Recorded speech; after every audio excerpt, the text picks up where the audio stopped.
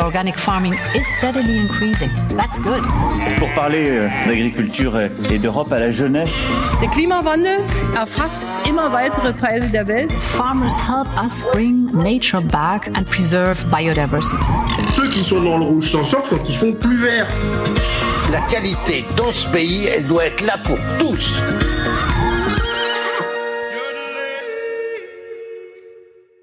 J'ai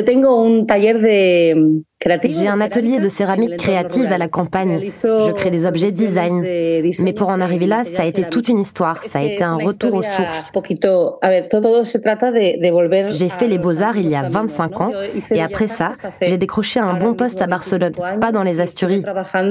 Et la réaction de ma famille, quand nous avons dit que nous retournions au village, a été « Vous êtes fous, vous quittez 2 emplois avec de bons salaires pour aller au milieu de nulle part. »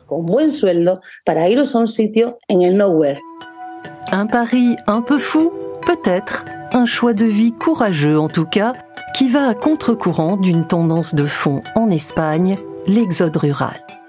Alors que Madrid occupe jusqu'au 31 décembre la présidence tournante du Conseil de l'Union européenne, nous avons voulu savoir comment l'exode rural affecte la vie dans les campagnes de la péninsule ibérique.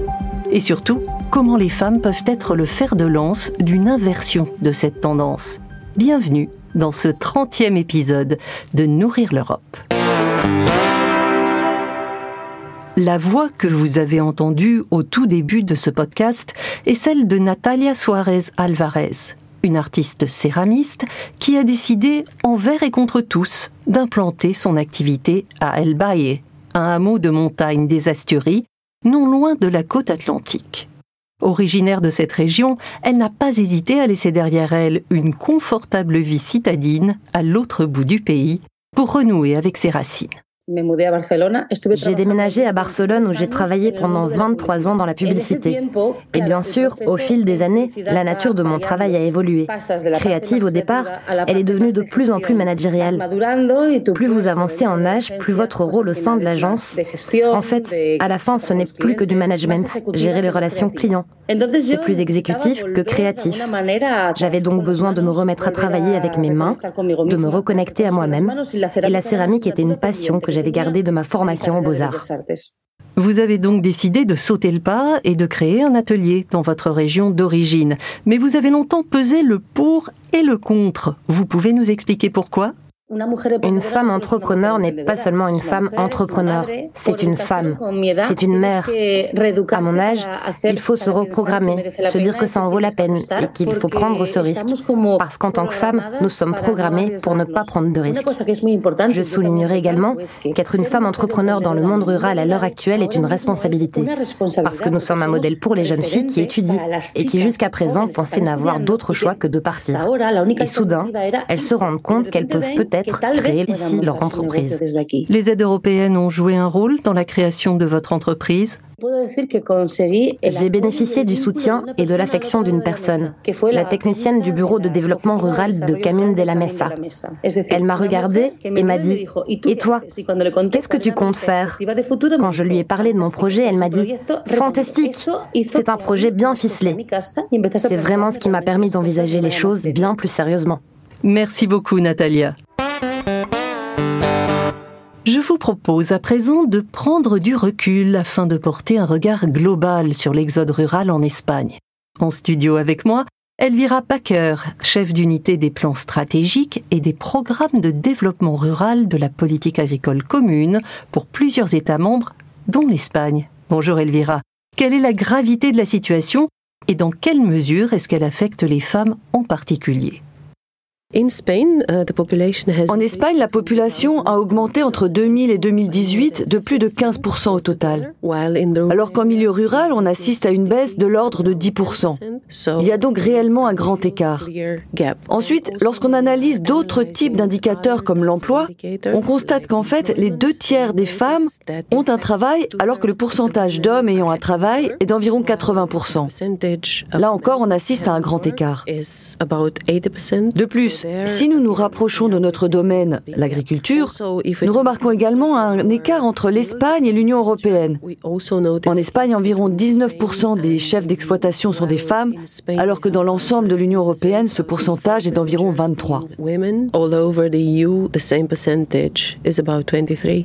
Mais si les femmes sont particulièrement touchées, est-ce qu'elles ne peuvent pas aussi faire partie de la solution ? En fait, les femmes sont souvent considérées comme cruciales en termes de facteurs d'installation des familles, d'ancrage de la population dans les zones rurales. Souvent, on voit que plus de femmes, et certainement plus de jeunes, ont tendance à quitter les zones rurales faute de perspectives, faute d'infrastructures, et de ce fait, on voit s'enclencher une sorte de spirale, une spirale négative. Si les femmes peuvent jouer un rôle majeur dans la lutte contre l'exode rural, comment est-ce que les politiques européennes en tiennent compte ? Au sein de l'Union européenne, on a vu avec la dernière réforme de la politique agricole commune que le rôle des femmes a été clairement reconnu pour la première fois. Et dans le règlement, maintenant dans la législation, l'un des objectifs de la politique agricole est clairement de soutenir l'emploi, de soutenir la croissance, d'améliorer l'égalité des genres et la participation des femmes dans l'agriculture, l'inclusion sociale et le développement local.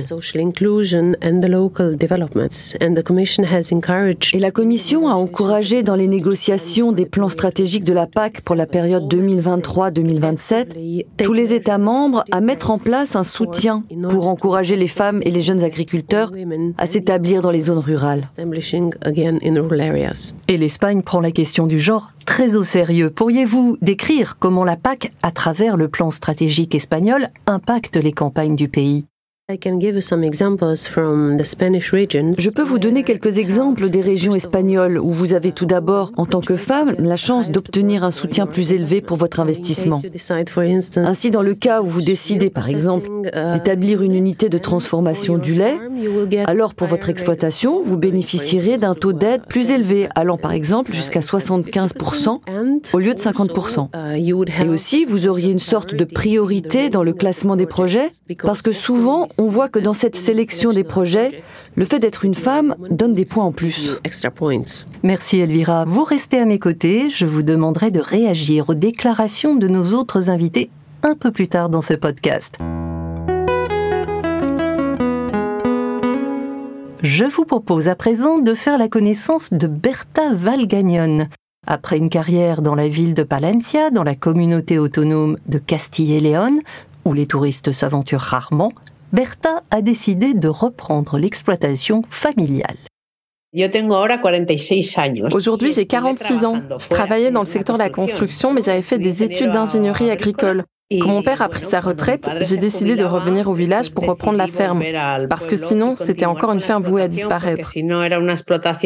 Et je me suis dit que j'allais commencer à faire du vin à partir de ces vignes. On verrait bien. Et en fait, le projet m'a prise un peu au dépourvu parce que dès la première année, les vins produits ont été spectaculaires. Votre village aussi est victime de l'exode rural ?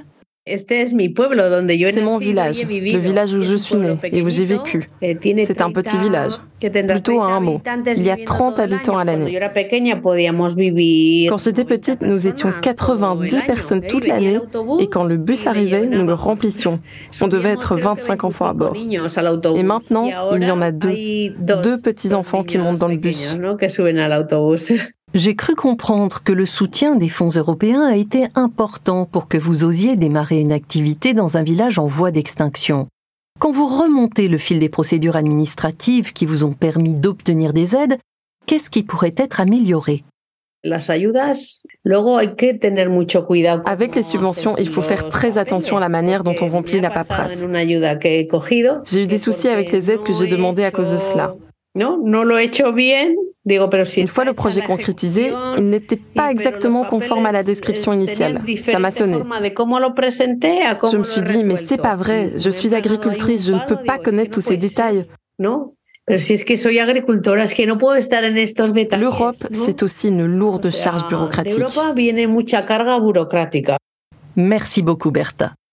Nazaret Mateos a elle aussi monté son entreprise en zone rurale. Après seulement quelques années d'activité, elle a même remporté le prix EU Organic dans la catégorie du meilleur producteur bio. Elle est avec nous pour en parler. Bonjour Nazaret et bienvenue dans Nourrir l'Europe.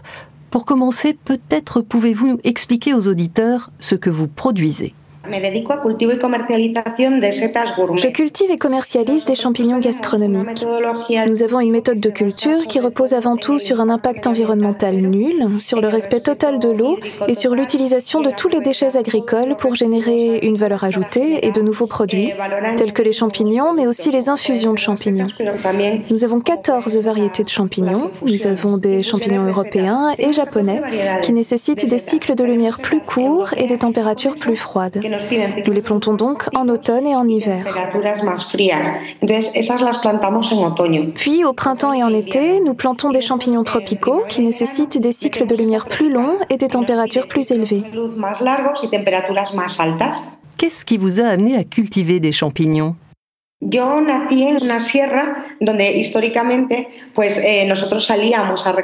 suis née dans une chaîne de montagnes où, historiquement, on a coutume d'aller cueillir des champignons.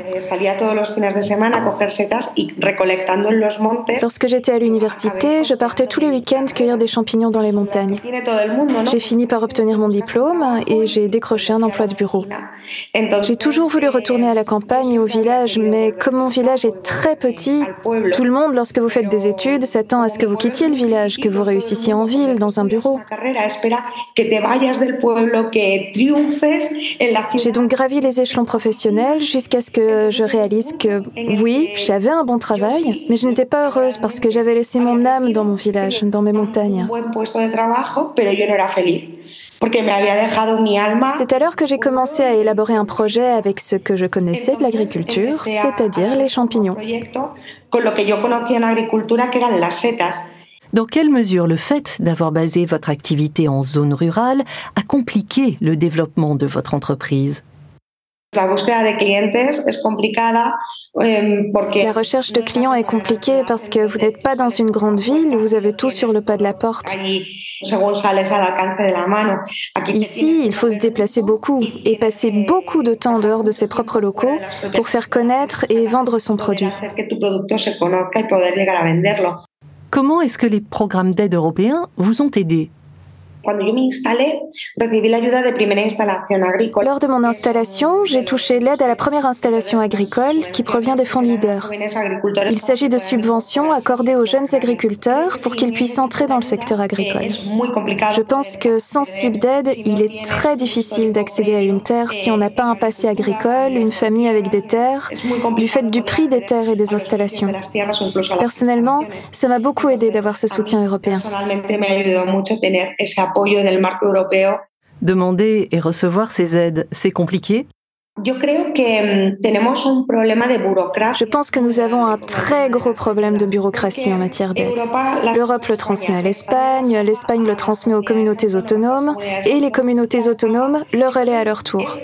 C'est donc un véritable fouillis. Il y a tellement d'appels à candidature différents, tellement d'institutions qui lancent des appels à candidature que c'est très compliqué de les obtenir.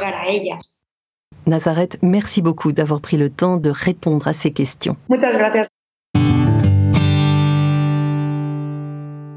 Arrêtons-nous sur ce dernier point, le nombre d'instances à consulter pour demander des aides, et soumettons-le à Elvira Bakker de la Commission européenne que vous avez entendu plus tôt.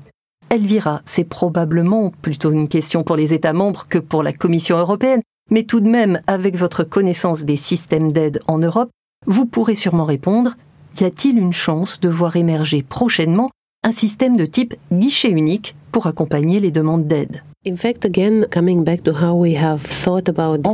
pour en revenir à la façon dont nous avons pensé cette nouvelle PAC pour 2023-2027, nous avons vraiment beaucoup plaidé pour la simplification. Une des simplifications que nous avons souvent vues dans plusieurs États membres à différents niveaux était la suivante, un guichet unique pour les aides dans différents domaines. Vous avez aussi entendu Berta, viticultrice, mettre le doigt sur un thème récurrent lorsqu'il s'agit de faire une demande d'aide, les formalités administratives extrêmement chronophages et déconnectées de la réalité de son travail qui se passe principalement dans les vignes, pas derrière un ordinateur. Que pouvez-vous lui répondre ? Le grand pas que nous avons fait également lors de la dernière réforme a été de donner aux États membres beaucoup plus de flexibilité et de leur permettre exactement d'adapter les méthodes aux problèmes du terrain. L'un des problèmes que nous avons constatés à maintes reprises était effectivement l'augmentation de la charge bureaucratique. Eh bien, la meilleure façon de la réduire est simplement de permettre aux États membres d'avoir cette proportionnalité en termes de procédures, de méthodologie.